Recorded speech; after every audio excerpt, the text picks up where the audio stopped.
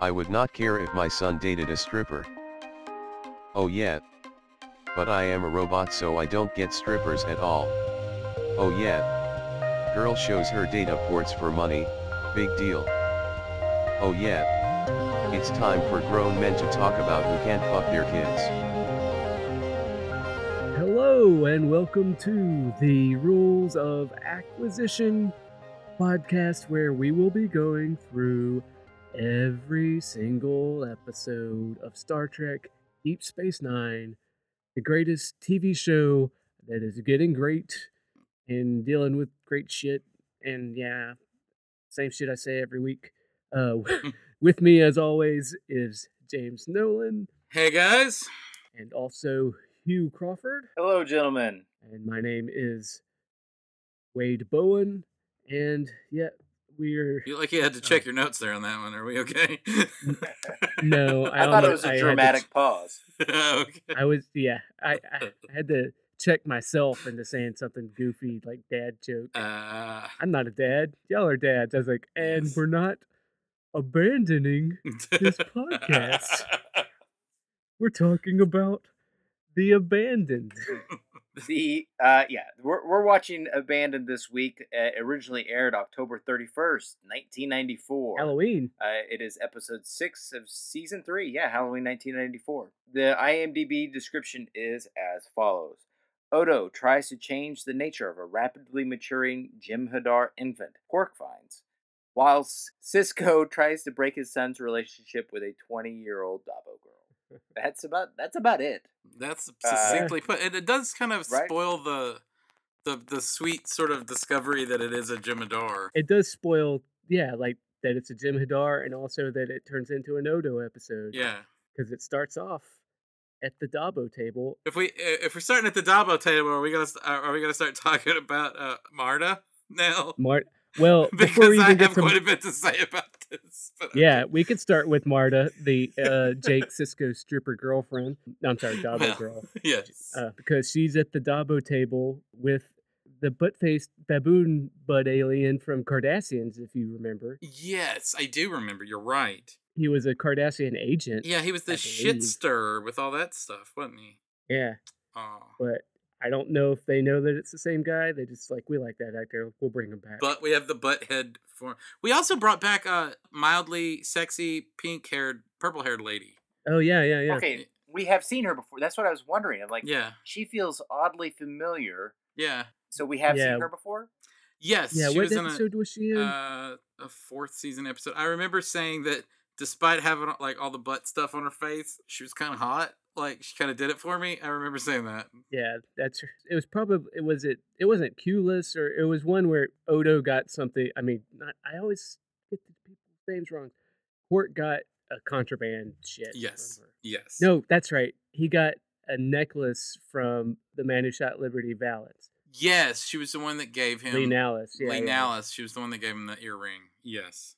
Yeah. You're right. I knew it felt like a while ago, but still, it was maybe a good episode. But yes, that's... Yeah. And the butt-faced alien is named Okalar, because he's hitting... He really looked it up. Well, no, I just took a note when I watched Okay. I watch it with them subtitles on. I'm sorry, I was distracted by Marta's titties, so I couldn't. They are full framed in the shot. Yes, they are. I was gonna say they're. I'm sorry. Yeah, they're fabulous. Yes, they're fabulous. They're not. But not only that, but not, they're huge. I mean, not physically, but they have her in some sort of giant. Whatever. They clearly went to great lengths to put her chest front and forward. And right. Well, yeah. Rick Berman was on the set that day. Yes, Rick Berman, as we all was apparently very very open and particular and demanding about. He was a lot like, I guess, Howard Hughes in that regard. But anyway, but I also noticed that every time Jake looked at her, and this is where you realize that Sirach was like a 14-year-old boy on set.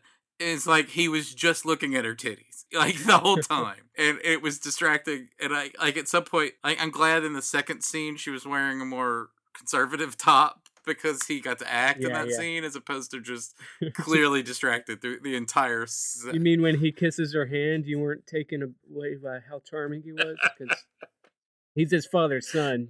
That's like some Avery Brooks would do the same kind of shit. You're right. Honestly. You're right. But just follow his eyeballs in that whole first scene with her. That was. Yeah. He's a young boy going through some changes. Yes. Or he's a little bit older than he used to be, anyways.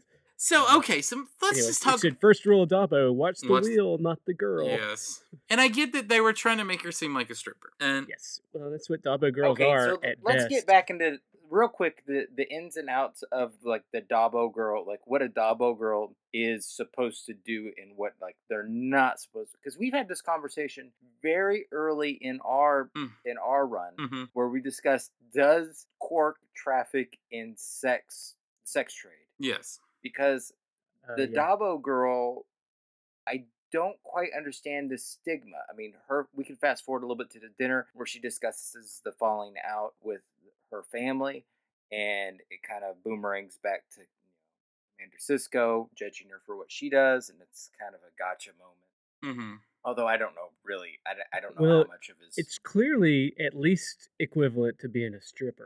But why? And if they're going by the old rules, probably like when the Cardassians ran the station, when Quark still had the "you have to fuck me" clause in there before Benjamin Sisko said you don't have to fuck them, it's going to be all right. Then I bet there's still a stigma left over from that. Maybe. Okay, so it seems like a more direct parallel, just taking it on face value, not the way they treat it, but like what she does is kind of comparable to like a cigarette girl from the 1940 movies. Yeah. I don't know if those really existed, but I know they existed in movies. You know, like garter belt, fishnet stockings, like, do you want to eat a cigarette? Or the girl who brings you a drink at the casino. Yeah, at a casino. Right. Yeah, like at a casino. I've been to a casino. Yeah, we've all been. Yeah. Right. Well, the other thing is.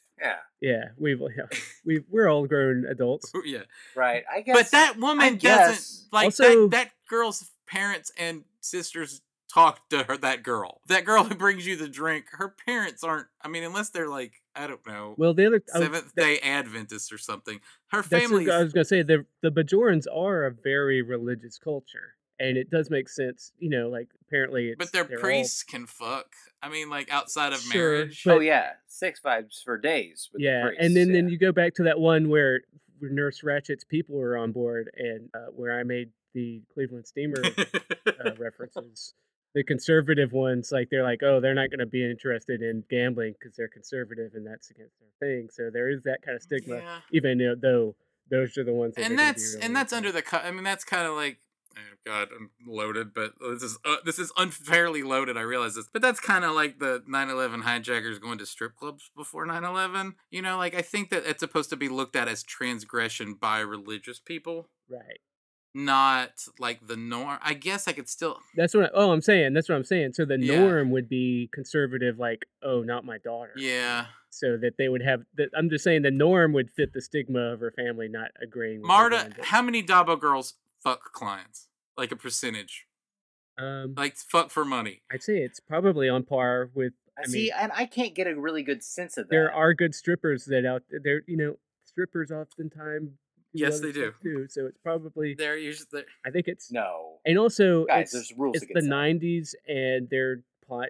So they imply a lot of things, and then also kind of pretend to be demure. So. The Hull Suites are obviously brothels, especially early on in the first 2 seasons. Yeah, you got a pretty. And I think Dabo girls are strippers or working girls. Yeah, yeah. Even though they can't come out and say it, explicitly. Yeah. Right. For whatever reason.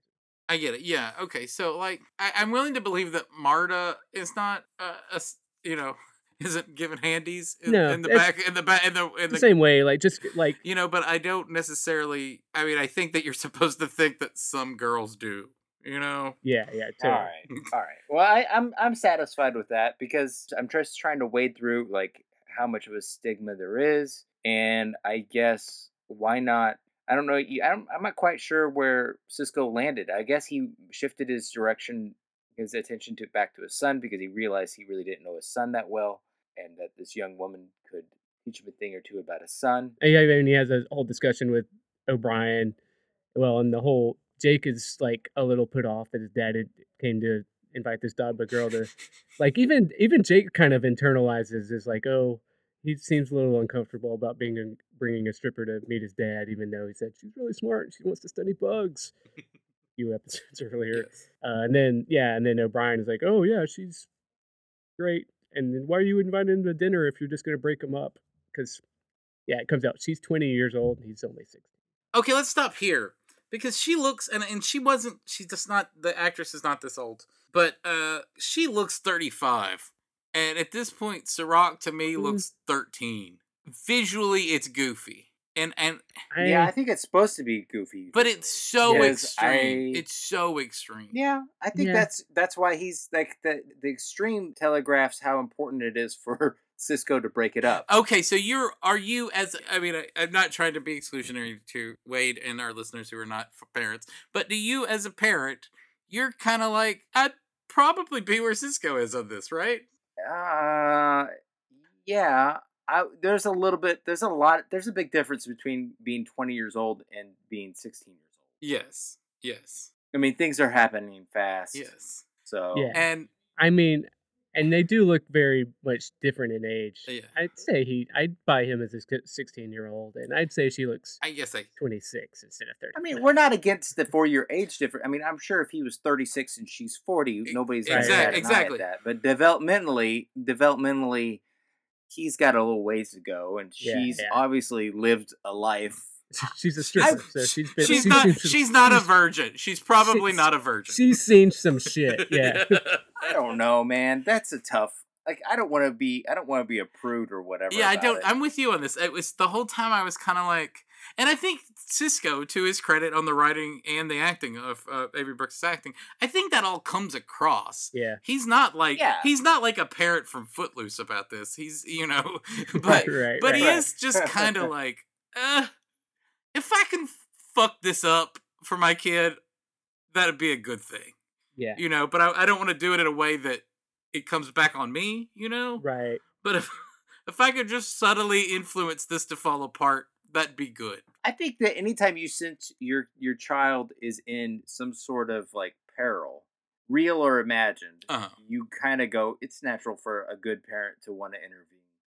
And I think that's where his headspace was at. And I would like to think that I'd be cooler about something like that, but maybe I'd freak out too. I don't know. And he's the commander of the station, whether it's true or not, or if it's unjust for him to have these opinions, like your stereotype of a stripper, like, oh, she's just coming at my son to take advantage of him because she knows that I'm the guy in power. She might be using him. I have to step in and shut this down before, because he's being protective of his son to be taken advantage of by a stripper. And you also say that why, I mean, if you're Cisco, you're thinking there's this, okay, let's say she's 20-year-old, and he's seen her because he went to Quark's to talk to her, so he sees what her work outfit looks like. Yeah. And so Cisco has been, seen that side of her. He's got to be asking, why is this woman coming after my little boy? And it probably isn't because of my little boy's inner life. And it turns out that he realizes that Jake is much probably more interesting than he realized. But, and that's a great part of the story. And that she's not, and that she's not just a dumb stripper trying to take advantage of his son. She's actually intelligent and, not what he expected. Because don't make assumptions. But when they break up, I'm certain he's not like, that's awful. I was already picturing your kids in my mind, like I'm sure he wasn't doing that either. So I'm sure he was like, she was nice, but that's for the best. Yeah. And did she give you her phone number? No. But I mean, like, she could have easily been. Were you safe? Yes. So that's the B plot. And how much?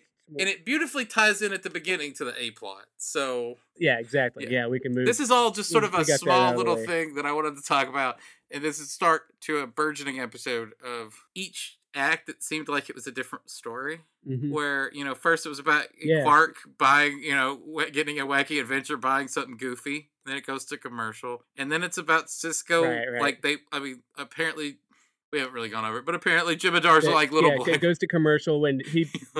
he's got a baby. Yeah, Yeah, And yeah, then the yeah. next, then, I mean, he buys a salvage Yeah. from the Gamma Quadrant from the purple-haired sexy alien. Mhm. Yeah, and then there's a baby in there. And no, no, no. And then yeah, it turns out it's a spoilers. You've seen it. It's a little black baby. Cisco's really attached to it. yeah, It's a cute, yeah. cute little black baby. And that's weird. And That, I'm going to talk about that in a minute. But it's because it's clearly like they're showing that he's like they put like a little thing on him, like a little like sort of doomsday tusk on him on yeah, his forehead. But in every other way, it's just a beautiful African American baby.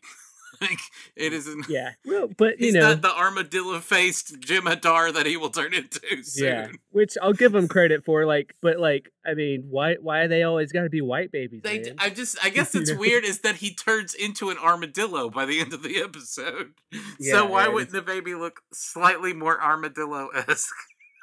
Well, I guess. Well, I mean, nerd corner in me is like, well, that makes sense. I mean, well, it's like maybe all the Jim Hadar were just regular looking, you know, because Mhm. your base humanoids in all of Star Trek, whether they're human or not, Mm-hmm. look like humans with some shit on their Yeah, face. they all got two So legs. maybe they started off looking like with just, they were just a race of people that look people with shit on their face, and then the founders Mhm. fucked around with their DNA to make them armadillo people. Yes.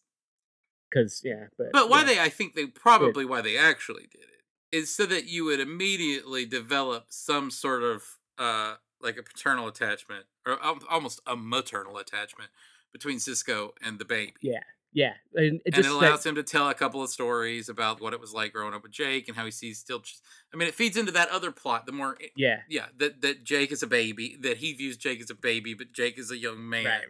and so. But even just but sorry, I just Quark after he finds the baby, and he's like, no, his no is pretty great. But then when Cisco comes in, the slide. and it's just immediate, like, you bought a child, and I'm doing it not justice because Avery Brooks is pretty great. Yes. It's like, oh, what did you not inspect? Isn't there a rule of acquisition about inspecting the goods before you buy them? It's like, yeah, there is, and I usually do, but she was jacking off my ears, man. What was I supposed to do? She was sexy. Yeah, like, but it's like, oh, we almost got a rule of acquisition. I just had to point that out. Yes. That is probably always inspect the goods before you buy. Mhm. But then Cisco is in his righteous anger about, like, you bought a child, and then Quark has that salvage, and he's like, I paid $3 for that, and then Avery Brooks Cisco just looks at him like, you motherfucker, I will, and he sees the look in Avery Brooks' eyes when he gets this, paternal instinct for this child, and he's like, okay, all right, I'm not gonna fuck around. You can have it. I'm sorry. We usually do this earlier. Spoiler alert, I love this episode. I don't know. Did we all love this episode? I liked it a lot. Yeah, Hugh? because it was just. This episode just reminds me of the entire series of Dexter, basically. I didn't watch all of it. But I mean, it's like I think it ties nicely into how, our golden age of television type thing, where you've got a whole TV series basically rips off this episode, and it tried.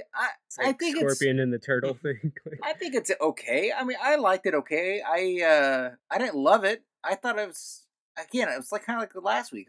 I'm fine with it. I didn't hate it. I didn't love it. I think that it's trying to say some interesting things about nature versus nurture, maybe. Yeah. And I'm not always sure where it ends up at the end, if it succeeded or not. If this episode has a failure, I think that it's not. I don't think it stuck its landing. Yeah, I guess it's my. I mean, I guess you're right. I like the ending, but I don't like this. What I did like about this episode was the fact, and we're talking about big season long television, modern television, and everything. Like last week was just a character episode. It was a Kira episode. This one was like, yeah, there was this A plot of the Jim Hadar thing, but it was also just giving us time in the season just to live and figure out the characters. Like you have this Quark scene at the beginning, you got the Jake and Marta stuff, you've got Julian and Jadzia had a great scene where they weren't talking about relationships or anything. They're just talking about science. And you realize, oh shit, they're both science officers. They have that stuff to talk about. Yeah, they have a high level. They have a high level of technical knowledge about things. Yeah, I think that's I mean, probably it's all technobabble. Yes, like cellular genetic profile. He's got a biomolecular diffusion gradient that suggests cellular mitosis, that he's genetically advanced, and that he has a something enzyme that's missing that turns out to be something that hasn't been mentioned yet, but has huge ramifications in that. That's the thing I like. Okay, so I think this show did a lot of things really deftly. I will start this out by saying that this episode is claimed to have been written by like two people who probably don't exist. Oh, yeah. They have no other. I saw those names and I was like, I don't know. Yeah, they have no other. Okay, unpack this. What's going on? Well, here? I don't know. Like, these people. They don't have. They have no other credit to their name anywhere. It says so in Memory Alpha. They have no other credit to their name. Huh. I'm wondering if it's like, but it's so ingrained in the minutia of the story that I almost wonder if it's like a Smith and Jones kind of like it's an not Alan Smithy, but like if this is like it was the equivalent of like or maybe someone wrote a group pitch. Well, or maybe someone wrote a pitch a long time ago about it. Maybe it was just this plot, and it just and like I was saying, like there's the whole thing is like it deals with all these different characters and just dealing with character stuff.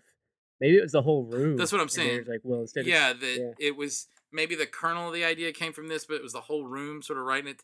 It's deft. Like this episode does a lot of things. Yeah. It the show is doing a very good job of how it manages the Dominion. Almost a shockingly good job. Yeah, yeah. You have a whole battle with the whole sort of political thing in the second half of the premiere episode, but it's not really a battle. So you get to see and learn about the Vorta and the things, but it didn't really happen. It was a simulation. Right. So it takes you to a certain edge there.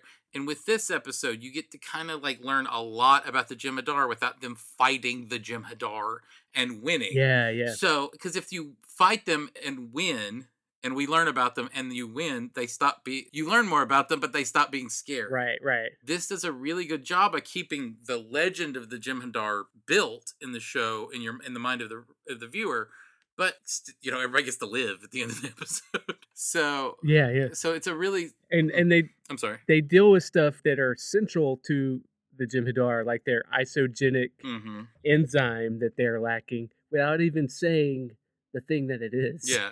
Oh yeah. They never say Tetracell white. They never say white or Tetracell white or anything. They're just like because they don't know what it's called yet because they haven't met anybody that would name it Jem'Hadar and talk to them. Yeah. So and that's for people who are not watch the show, that's a huge sort of plot point over the course of the show is that they have this like addiction, this attachment. But another thing it was done really well is it was just how it was forked over to you in pieces. Yeah.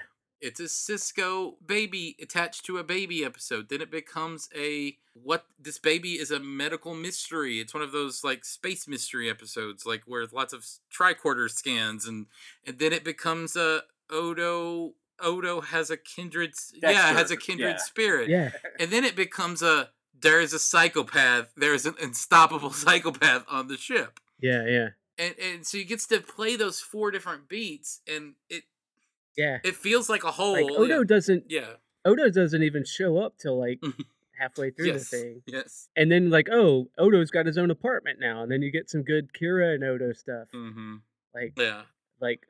On this rewatch for me, I'm just realizing that they're setting up stuff so much early. She's still fucking Bareil. Robot Pope. Yeah, you haven't even brought in or robot not Pope. You haven't even brought in Robot Prime Minister yet. They're still doing that. In fact, as she brings him over some brush, some like undergrowth. Oh yes, she's like, I thought you could use some color in the place. Oh, some color for some. You brought me gray leaves. Okay, and, brighten your room. But then he sticks the plant in the bucket, and I believe that shot of those gray twigs in the bucket is one of the last shots of the entire show. So they shot. No, in the last episode of Deep Space Nine, one of the last shots is of that. Oh wow! Of that bucket. Put a pin in that. Yeah. So we get his base. Speaking of things coming back, we got. I don't remember what scene it was. Some scene in his office. We got Cisco's baseball back. Oh yes. You see that Odo lives in a jungle gym. Like that's He lives on a jungle gym now. So you see like the growth of Odo and that how that informs the Dominion too. It's And probably got those like rubber mats at the bottom, so if he falls off, he doesn't hurt himself. Like these newfangled playgrounds do, not like the ones when I was growing up that were full of mulch. Did this episode feel like it a little familiar to you? Because of the Rick and Morty episode.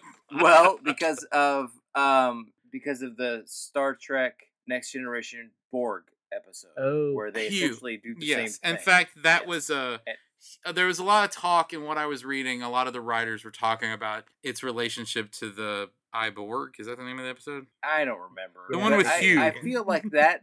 Yeah, Hugh. Yeah, and not Hugh the Borg, the baby Borg. We'll just say baby Borg because that can be confusing as hell. But yeah, so yeah. Tell us about Hugh. They have a baby, but I feel like that dealt with some of the similar themes a little bit more deftly. I think you're right on how well this deals with the overall story arc of the season, but I think it's a failure with dealing with the nature versus nurture.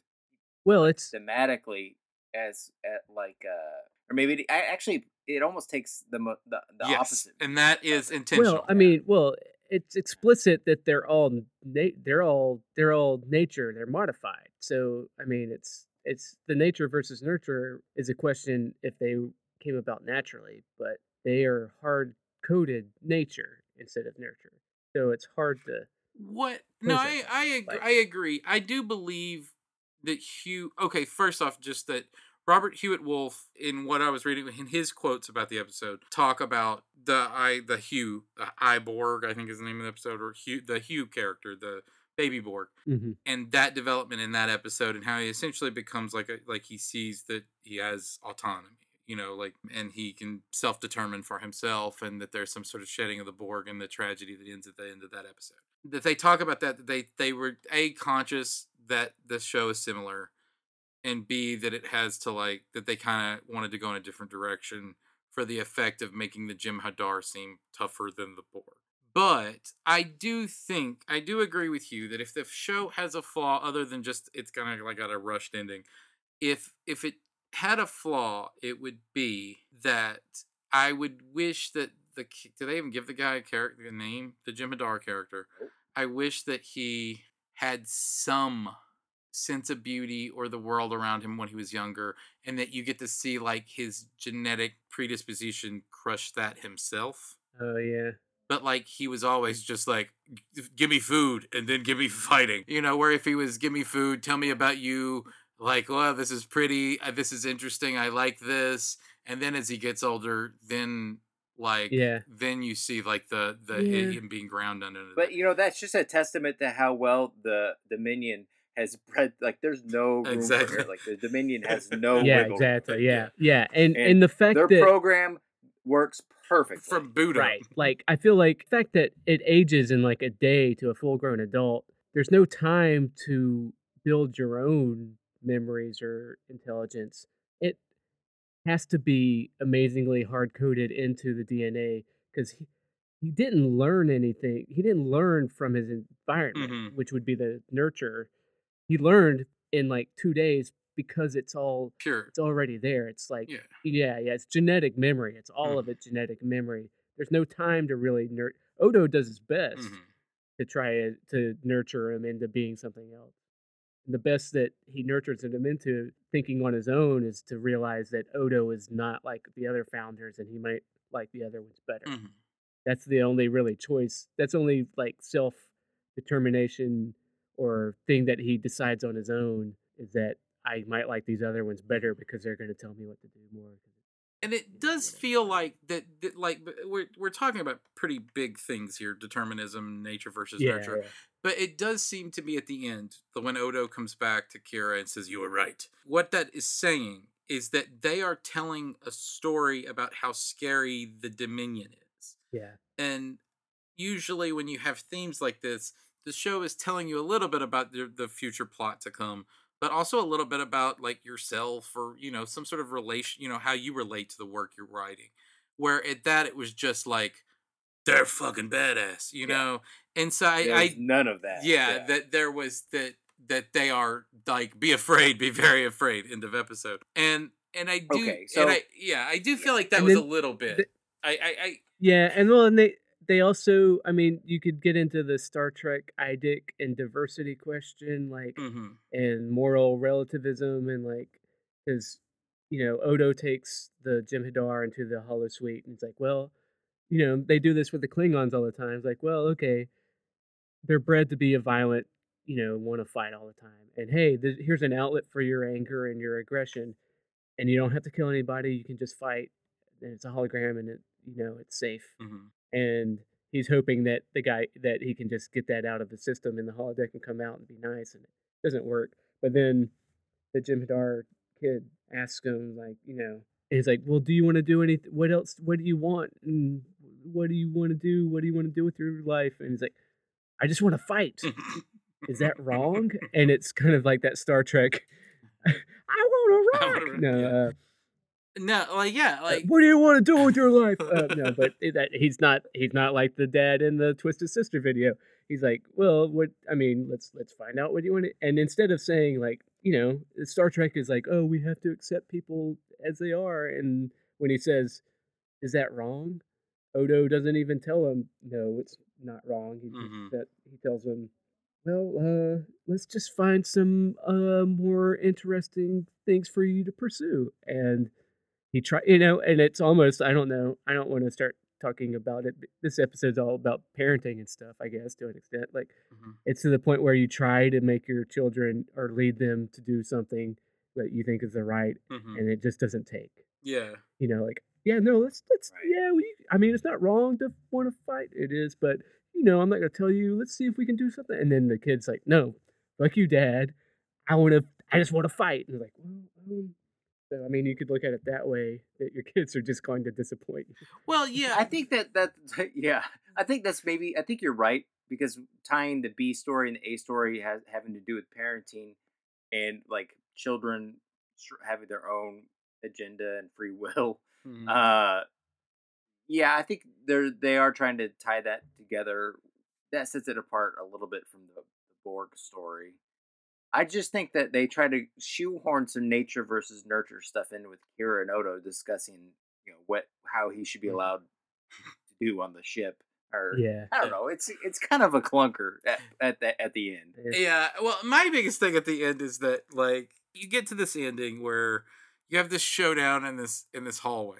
And then it's like, can we? Yeah, I want to talk about the Cisco, and we're talking about well, captains. Okay, even though he's still commander. Well, you have this, but the whole major thing is that, like, he's like, well, I'm gonna take him here, and they're like, okay, you'll take him here. And then he's like, well, okay, and then they have the standoff, and then he's like, I'm gonna take him there. Okay, so Odo gets on a ship and goes back to the Founder homeworld, or somewhere. He goes to a Oh yeah, Jim I was like, Center. does he? I don't remember. Wait a minute. And then, where the like, fuck does he he cuts go? back. That's a good point. Like, and then he just comes back.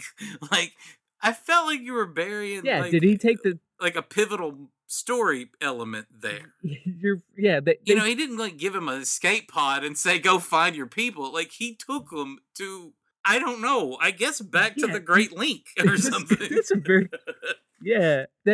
because they're like, oh, they don't take the Defiant, which they to get into Jem'Hadar Dominion space, they've had to go. I mean, that's what that whole two-parter opener was like, how dangerous and fucked up it was just to get into Dominion space. They have to be so careful that they need a cloaking device and everything, and then they're just like, and then the Jem'Hadar have Tosk powers, going way back to season 1.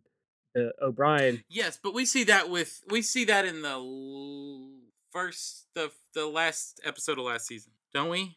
Right. Where they all saw materialize on the bridge. Yeah. Well, that's the thing, is that was like, I thought when that happened on the bridge that they teleported. That's a good point. We didn't know that it was like X-Men power. They've got Nightcrawler powers. Yeah. Well, yeah, and in this one, I just thought it was like they have personal cloaking devices. We have seen that they have personalized cloaking devices. Well, it sounded like he just kind of didn't he just kind of bamf in there? Or do you think he was like, or he was like Predator sliding into the door? Or he was tosking. Yeah. Right. Well, they're going back to season 1 where the conjecture, and even maybe in the novels or somewhere in a book where they conjecture that Tosk that was O'Brien's best friend in like the 5th episode of the series, because they do look a lot like the Jem'Hadar. Yes, they They're do. lizard face people, Mm-hmm. and they have chameleon powers where he can disappear and jump out.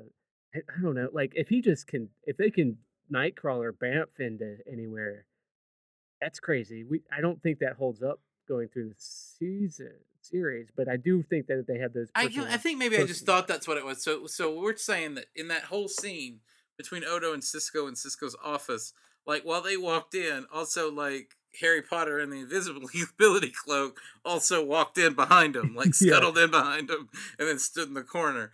And you're probably right. That's probably exactly what happened. I just didn't think of it that way, like twice. Yeah. Like, well, at first I was like, "Holy shit! They just teleport. How did he teleport in?" And I was like, "No. He had a cloaking thing." Yeah, you're probably right. Oh, and like, I guess it's genetic. Oh, he's like a Tosk, and like, oh yeah, I remember Tosk. Oh yeah, the show doesn't remember Tosk, but I remember Tosk. Yes, and it makes sense that he would follow Odo around because he does, because that's the only person he almost trusts, and and he's genetically predisposed to want to be with him or whatever. Mm-hmm. Show him deference. Yeah, but then when he Bamf's in there, and then I'm going to kill everybody, blah blah blah, because the USS Constellation is going to come take him to Starbase 201, and Odo thought he had more time, and Cisco's like, man, I tried, I gave you all the time I had. There's been a lot of Odo and Cisco stuff where like it's Cisco saying, look, I talked to the Federation. General Nechayev is kind of a pain in the ass, but I'm trying here, man. And Odo's like, no, I need more time. I'm trying to keep these things out of your file. yeah. But then exactly. But then the Jem'Hadar, I'm gonna call him Jim Tosk, is like, I'm gonna kill people. And then Odo's like, yeah, he's just gonna kill people if you let them take him into the Constellation. And this is also going back to how Cisco was different than Picard and every other captain. One, he likes children. That was a big. He likes babies. Quite a bit. He likes being Mr. Mom, changing diapers and shit. Picard's not up for that. But then also Odo is like, look, it's gonna get bloody if you don't do what I want, and I'm your friend, or you trust me. Whereas Picard would be like, fuck no, he's going to Starbase 201, asshole. I don't care if I have to shoot both of you. This is a world of rules, and I follow rules. Yeah, like that kind of shit. Yeah. So he's just like, Admiral Nechayev's going to be pissed, but you're right. You'll just have to be pissed. Yeah. Take a runabout. Don't take the Defiant or a ship that. Yeah, and he does mention to Odo, like, why do you think they're going to let you come back? He's like, because I'm the founder, motherfucker. Yeah, no, I get that. I mean, he says that. And he goes, I don't think they can hurt me. I think maybe there was like a Jem'Hadar planet that he dropped him, like he pulled off like an Uber and just like dropped him out and then went back. I guess, and they knew they couldn't hurt him because they can't hurt Odo. Yeah, that's true. It sounds like then they should all, like, if that's true, then they should have developed a defense system where they stretch Odo over the Defiant, like as like a coating. Like, no, can he exist in a vacuum? Can they? Yeah, that's how he was found. Nerd corner. Yeah, he was found in the Odo. So I would use. Yeah, he was, but he wasn't really sentient then. I would use Odo as an actual living shield. Yeah, right. Literally a living shield. But no, that was all. That was just kind of like weird. That was, I mean, you got to you can't, not every story is 40 minutes, but you got to make every story 40 minutes on a TV show. And sometimes you got to hand wave over some shit. Yeah. And I get that, but that was a weird thing to hand wave over. It's just, I didn't even realize, I didn't even notice it. I was like, what are you talking about? I was like, oh my God, that's huge. You're right. Yeah. How did that work? It's bigger than a few weeks ago when I complained about Bashir just going to a Cardassian planet without any. About what? Bashir going to the Cardassian planet. I just want to go over one brief theme that I like to come back to from time to time at this point. I think I'd like to make the case against Bashir an awful lot. Go ahead. My central question with Bashir is he actually like a good doctor? And I think in this episode on the Is Bashir a Good Doctor scale, I give him like a B. I think he's completely adequate. He answers all the questions that they need. I was going to say, like, I thought he was a good doctor at this. No, he's fine. But Okay, I but don't yeah. think that he is. I don't think you can make the case that he's exceptional, and I think this particular episode doesn't help the case that he's an exceptional doctor. I think he's completely adequate. He gets to the bottom of the medical mystery in an adequate amount of time. No faster, right? Mhm. What do you want You him know, to do? I liked all but of Bashir's sciencing in this episode because, I mean, it's just they're giving technobabble about like isogenic enzymes and molecular diffusion, but I mean, he's got he doesn't fuck up. Yeah. Okay, but then also he takes time just to. I love that they had a Bashir Dax scene where they're just talking yes, shop. that was. I agree with that, all of that. But I think that's if you take Bashir out and you put Dr. Pulaski in, I think you get much the same effect. Mhm. Oh yeah, My whole thing is that yeah. like we don't have an exceptional doctor on Deep Space Nine. Hey We have a man, perfectly adequate on but Deep but Space Nine. for you were talking adequate. Your argument before that he was a bullshit awful doctor. Right. So Well, okay. and I do like He still the doctor-patient confidentiality still goes out the window. I'm just saying that we've moved from bullshit awful to perfectly adequate. That's all I'm hey good hey with hey. this episode. You're right. Hey, but you know what? I'll take It's a it. step in the right direction. But and I will Right, give him. yes. He does advocate for his patients. Like they're having a board meeting where they after they figure out that it's a Jim Hadar, and then Kira's like, "Fuck this! Like, Yeah. get rid of Yeah. them. Send them to Starbase 201. I don't care if they cut them apart." By the way, that was a return to old Kira. So fine by Yeah, me. I love that. Like that.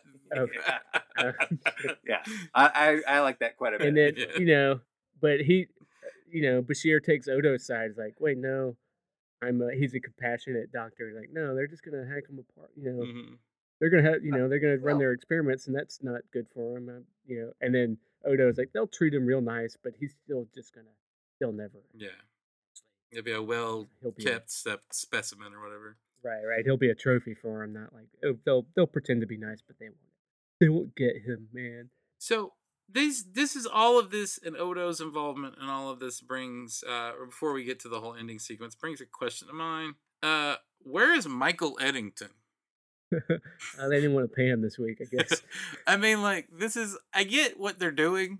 It's very clever. I mean, spoiler alert, Michael Eddington's has a major thing going I on think later. Have we? I think we already spoiled that in a previous Accidentally, episode. but In anyway. case he didn't get the spoil. Yeah. So Michael Eddington is important, and they introduced him in the first episode, and he's replacing Odo. And they haven't ever at any point said Odo's not being replaced by. Yeah, they didn't ever say that changed. Right. They said that Odo's now important because he's now a linchpin to destroying the Dominion, and everybody realizes that. Yeah. But He's still technically is he still the security head of security Okay. on the station. Okay. And Michael Eddington it's Bajoran. and Michael Eddington took a week off. Like, Yes, he did. He's he took a runabout to do well. He's I know exactly where he is, but that might we can spoil all what sort we of already figure out where spoiled he's about at, him. but like, is no one like? I like that. Like, I don't know. Like, another clever thing would have been like Cisco going, "Where's Michael Eddington?" Where's- wait a minute, where is that guy? Why aren't we talking to our actual Federation security officer?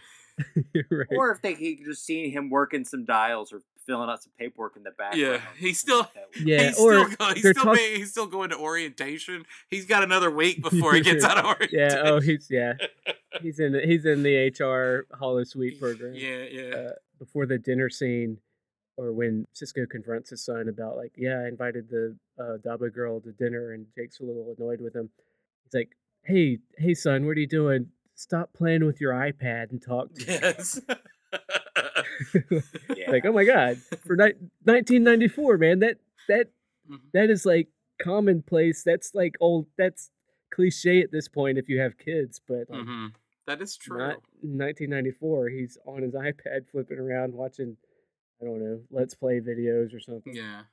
The other thing I noticed was just set and prop design. Like when they're going through the wreckage of the ship and they pull out a thing where they find the drug. I won't name it. We named it once on this podcast, but I haven't mentioned it. Whatever. Mhm. But they have like a crate underneath it that is like, wait a minute, part of their set design. It's like, that's like crates that I deal with at work myself. I know exactly that. I recognize that. Even under all that dirt, it's the same blue crates that I used to pull tapes out of at my job. Right. One last thing is, if they could get But that's all I got. if we could get a constant value for how much gold press platinum goes for, like, I feel like it's all over the map. Like, they routinely 5 bars of gold press platinum is a lot or a little. Like, I don't, and some, like, he spent $3 Yeah. for all of this scrap, but like, Well, he got a deal because he paid less than Oh $5. yeah, that's a great. yeah, 5 like, I don't. bars. That's a great. I point. feel like that the numbers just aren't comparative, and that bothers me. Like, from a world building perspective, I wish someone had a. Well, I mean, he was getting his ears stroked when he made that deal. So we can't. You gotta. But I still Yeah. doesn't know. for that, If too. it were an exorbitant amount, if he were paying an exorbitant amount for it, you know what it would be. But then if it was, but if 5 it was bars. not a lot, if it was just 3 bars, I just bought, like, fuck, it was 3 bars. I think people like Quark view that as a acceptable risk to lose it all. But he seemed like he had, you know, in one scene, he felt like he had sort of invested deeply in this scrap. So I don't. Right. Well, and then in another, he's like, when he's walking around, it's all junk, and then he's like, "Yeah, I made a good Mhm. buy." It's like, and then he hears the baby, and he's like, "No, no, no, no, no, Yeah. no." So I get. Yeah, I don't know. Like, it's it's irregular. just a little thing. I just wish the numbers were a little, like, I wish I knew if someone said 3 or 5 or 52 bars of gold press platinum. Yeah. I wish if I knew that was a lot or a little. Well, maybe part of it's like, you know what? I mean, for the Federation especially, like, I know. man, money doesn't mean none of anything. It's just, it's the Ferengi that fetishize it, and so maybe, you know, But I feel like maybe I feel they're like just playing kids games. I feel like Rain Man, where I was like, how much would that cost? I don't know, about 100 bars of gold press platinum. How much would a Snickers Right, cost? right. About 100 bars of gold press platinum. I don't know. You know, Right. so Yeah, but anyway, that's you're right. a deep minor critique, but nonetheless, Yeah. here we are. Okay, let's talk about them IMDb ratings. Oh, yeah. All right. 7.7. You guys want to go ahead and So, what did you think? Oh, I jumped the gun. no, he said 7. He Go said ahead. 7.7 is what you said. Yeah. I will go. Shit. That's about where I would go. So let's go. I'm gonna be a dick and go 7.8. Well, we had 568 votes, and that's a little bit above average, and it ended up 6.9 out of 10. Whoa! Really? Yeah. Yeah, That's the I think- lowest we've had in a while. Yeah. Last week didn't we have a low one last week too? No. we didn't. Second No. skin was 7.8. Yeah. 6.6 for Equilibrium is what we Yeah, had. and that's valid though. This I don't feel. Yeah, that one I'll accept. The problem with this episode is there's a lot of things to a lot of people, and that's probably and it didn't do all of them. It didn't do an exceptional job at any of them. I It guess was you're just right. inadequate. Yeah. And when you look at what James is saying about how it moves the ball down the field, that is a neat trick. But I don't think if you're just watching it as a Star Trek fan, you're really gonna Yeah. Yeah. look for that like we are. I think the craftsmanship of the show was really great, but it's not a show that It's everybody's. it's a gonna- structural episode. Like Yeah, it's exactly, an yeah. episode that's built. It's like a stud in a wall. It's not, no one wants, it's not the painting on the wall. It's not the sheetrock, but it's like the stud. It carries a lot of weight for setting up a lot of shit. But Yeah, it's a load bearing episode. yeah, it's a load bearing episode. It's a load bearing episode. That's a great way to put it. Yes, it is. All right. Next week is shit. Next week is it Civil Defense? It's Is Civil it- Defense. Yeah, they this is the episode where they accidentally tripwire an old Cardassian security like doomsday device inside the station, and right. it's great. And Gold Ducat's in it. So I was about to say this is a Ducat yes, it episode, is. right? So this Right. this All episode's right, fun. Yes, I'm rubbing my hands together in anticipation. For Okay. This, so.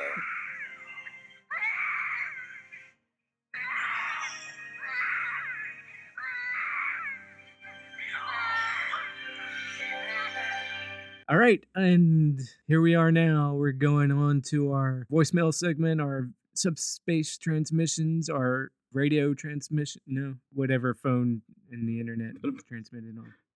Put them up on view screen. Can we call it that? Put Yeah, them up on view I can screen. hear you. Yeah, yeah, Incoming subspace transmissions, I guess, or something. I don't know. sure. Yeah, Maybe what? maybe something cooler. I don't know. I know. I feel like every Star Trek podcast that does a feedback segment calls it Subspace Transmissions. So I kind of want to do something. Probably, yes. It's amateur hour, but everybody loves it. Like, I think that's what he's trying to say. Just like when I was like, I bet they all have Check It Out by the Beastie Boys as their intro song, but yeah, I don't know. Neil deGrasse Tyson stole that for Star Talk. Yeah. Well, anybody can use it though, but I guess you No. don't want to. Yeah, you don't want to poke the bear. I mean, that's a big one. He's probably the only one that can afford the rights to it. But, We will not. I mean, I guess we could play the Beastie Boy song since we're talking about it. Maybe in fair use we're terms. reviewing but the use of it. I don't know if you're a lawyer and you want to tell us about that. We might not play it, or we might, but it depends on how boring you are. You're more than welcome to pause this podcast and then play it on YouTube or your own home library. I guess could we cover it? Could someone send in a version of Check It Out by the Oh, Beastie God. Boys, and then we could play it that way? Yeah, that's what we want. Everybody freestyling the Beastie Boys.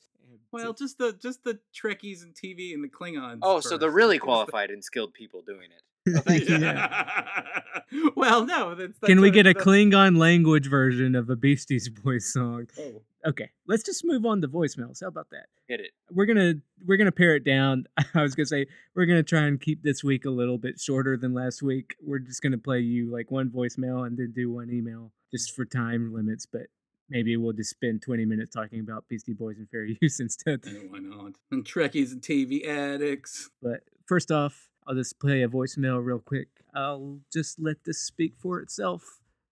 All right, here we go.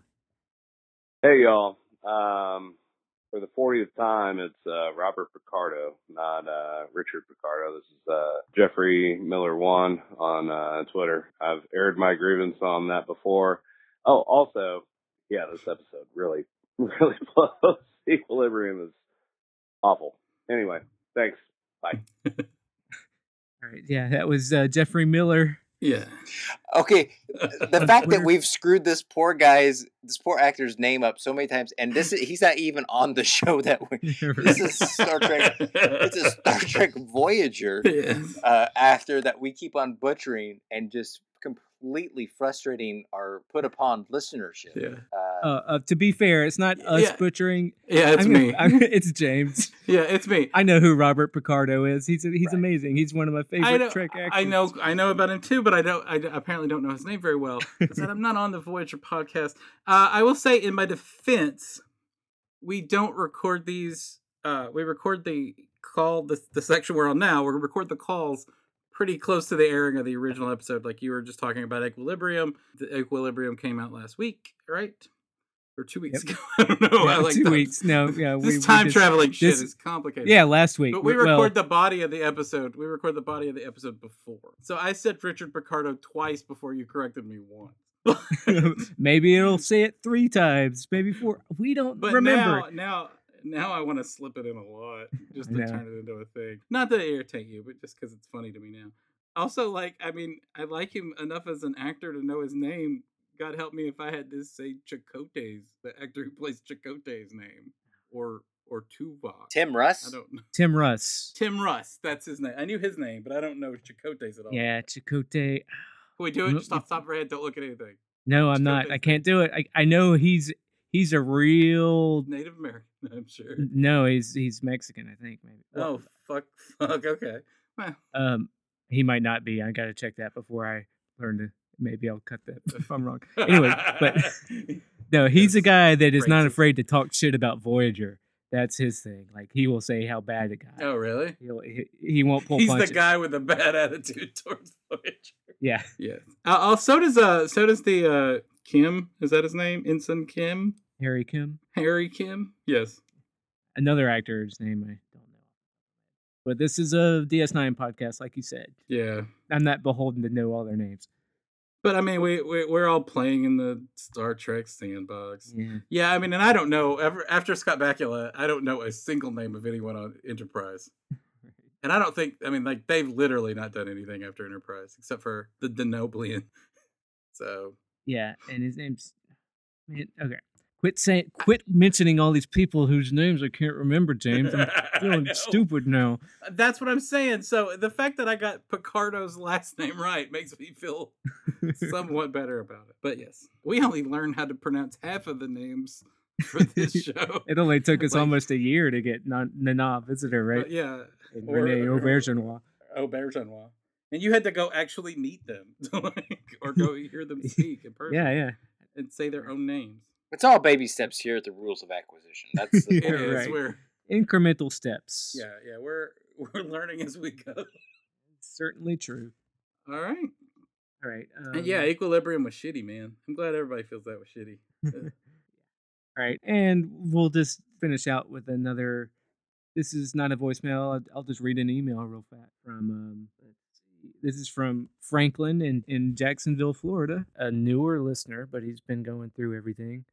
And I'll just read this in my as close as I can get to the Micro Machines voice guy and say do it real fast, which will not be anywhere near that fast. Why don't you do it in the old-timey Civil War veteran writing to his love voice?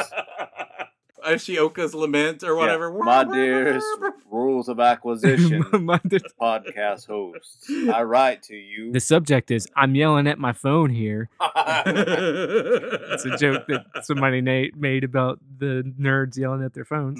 He's yelling at his phone, but he's typing on his keyboard. Dearest May, it's hard out here on the front. Okay, I got to stop there. All right. Okay. All right. I'm yelling at my phone here. I'm walking here. No. All right. I'm going to stop vamping and I'll just read this dumb email. Not dumb. I'll read this fine email. Can't insult them. They won't keep listening. Yeah, no, he made some good points. Okay. This is Franklin and found your podcast a few weeks ago and binge listened to where I'm now current. I have to say, it is the best Star Trek DS9 podcast that sometimes even discusses DS9, and the only one that's used spit roast. Still proud about that one. Yeah, I know you. There's been a few incidences where I just had to yell at my phone. One of the earlier episodes where latinum was discussed. It cannot be replicated. It's also a liquid that has to be pressed into a solid like gold. Put a pin in that. Okay. Garrick's phaser and Profit and Loss. The second gun came from Quark. Garrick disarmed Quark when he popped out of the airlock. He had it somewhere the whole time. The Spoonies probably have an easily accessible keister. He keistered it, like I said. But okay. The most egregious moment was in the Dominion versus Borg conversation, I guess. Oh. Yeah. Oh, that was some Angry Nerd Corner stuff, which I applaud. The Borg, the old Borg, not that new Borg with the Queen bullshit, was unstoppable because they adapted. 3 shots from a Jem'Hadar weapon, and they would have all been assimilated. The Vorta would have been next. Any info about the Founder's weaknesses would be in the collective. At the least, the changelings would have found themselves without a fighting force. A more likely scenario would be the Borg using some molecular nanites to assimilate them too. Okay.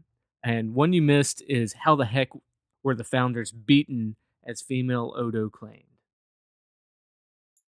Other than that, love the show. Please do avoid your podcast after this one.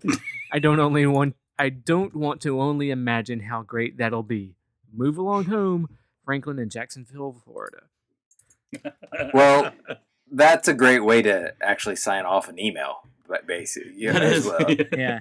As well. Yeah. Twiggy's signed off that way too. I think having our fans or people who listen to the show but hate us, I don't want to call them fans, if they don't really like us, sign off on a uniform move along home would be completely appropriate. He says we're the best one that sometimes talks about the. Well, that's how you introduce us. And I do have to disagree about gold pressed latinum. It's not pressed into latinum. It's liquid contained in gold. It's hollow gold. You break the gold open, there's liquid latinum inside. Sorry, Franklin, you're wrong. Oh my god! But wait, they have like jewelry made out of latinum. Yeah. Which foreseeably it's also encased in platinum or gold pressed. Then why is it? I'm So sure then why is it rare? Like, I mean, like, okay, like gold only has. it can't be replicated. No. That's the whole point of Latinum. You can't replicate. That may be interesting. He is right on that. That might be interesting. But okay, gold is only. Here's the thing, and I never understood this about like during the Obama administration with the Glenn Beck people buying gold because it's going to be the end of the world. End of the world ain't going to feed your like gold ain't going to feed your belly. Gold is profitable because we say it's pretty. If we stop saying it's pretty, I mean, I guess it's probably useful in computers or some shit. Some unimportant thing, but generally we just think it's pretty, and that's what has value. Well, it's a standard. Yeah, because if we go into a dystopian future, you know what? The most valuable thing will be a solar powered cell phone charger. Yes, right. Well, yeah. So I mean, in the Federation, but I'm saying with Latinum, but Latinum, like if it's encased in gold, it's as pretty as gold. Like, what's the feature? The feature does Latinum have if you can't even look at it? It can't be replicated. So that's what. They're just agreeing on a currency in a place where anything can be replicated. Neither can a duck's ass, but no one wants a duck's ass. Like I'm saying. Well, that's why That's why the Federation doesn't really give a shit about it. The Ferengis have go read Trekonomics, figure that shit out. Okay.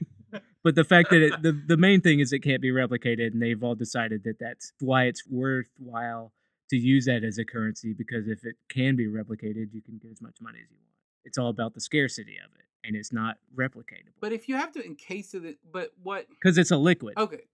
That's why it's gold pressed. Okay, but that doesn't answer why it's desirable. Because it can't be replicated. That's why. But what is its use? It's a currency. Currency is useful, James. I'm sorry. I know, but it's a standard that can't be. But currency has a real world thing. The American dollar has value because it's a piece of America, because it's backed by America. So we have all of these we have a complicated sense of finance. But in this global world, like, why did they, if only one because they've agreed on it. It's why any currency is valuable, because it's no, that's not true. That's not true. Currency is valuable because it used to have a function. American dollars used to be backed by gold. Gold used to be worth money because people liked it, because it was pretty. Right. And you could always, like, if you had a bar of gold, you could always trade it for a piece of pussy or something. And because people could get it for all that pussy getting and take the gold and make like a necklace out of it or something. Like it had. Yeah, but it was, but beyond that, it was just, it's an agreed upon unit that came after it was pretty. Well, it doesn't matter if it came after or not. That's why Latinum's. All right. It's agreed Why don't we get back? This is not about the gold standard. Wait a minute. Let's pump the brakes. This is about the gold standard. That's what I'm. Guys, I'm not arguing a modern political thing. I'm just saying that, like, at some point, gold had value because it was pretty. Guys, it's just a dumb TV show from the 90s. Latinum's not. Christ Almighty. Latinum isn't valuable because gold is pretty. It's because they want to agree on a standard currency, and because it's not replicatable means you're not getting conned every time you use it as a currency. But that made more sense to me when they were making jewelry out of it and shit. But you're telling me that it's like inside of gold. Yeah. So therefore, it's not pretty. Why have Latinum jewelry if you can't see it? Because they've decided, because it's Star Trek and they're just making this shit up as they go along. Let's just, the actual encased in gold wasn't actually... That is actually the answer, yes. Okay. Yeah. All right. But yeah, I mean, it's actually, though I'm fairly certain gold pressed Latinum are bars and liquid Latinum and inside of gold, I'm pretty sure it took them a while to settle on that until later. Holy shit, you guys. The viewers have really set off like a firestorm in the rules of acquisition this week. You guys see what you guys could do with the power of an email or a well-placed voicemail? All right.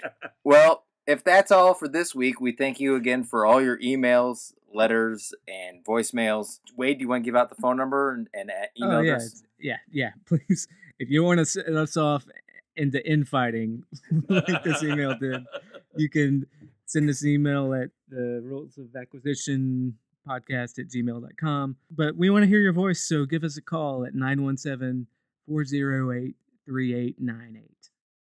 All right. And on that note, 3 to beam out. Have a good night.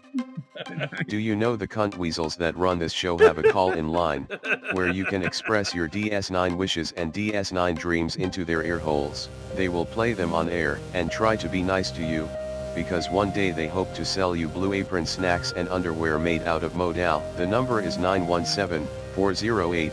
3898. That number again is 917-408-3898. You will probably want to talk about how hot Dax and Bashir are.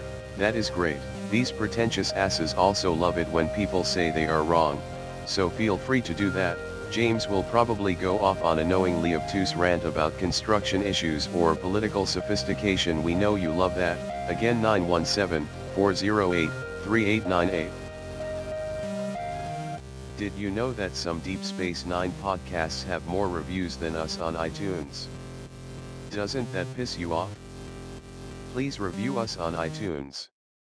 We need to feel loved sometimes.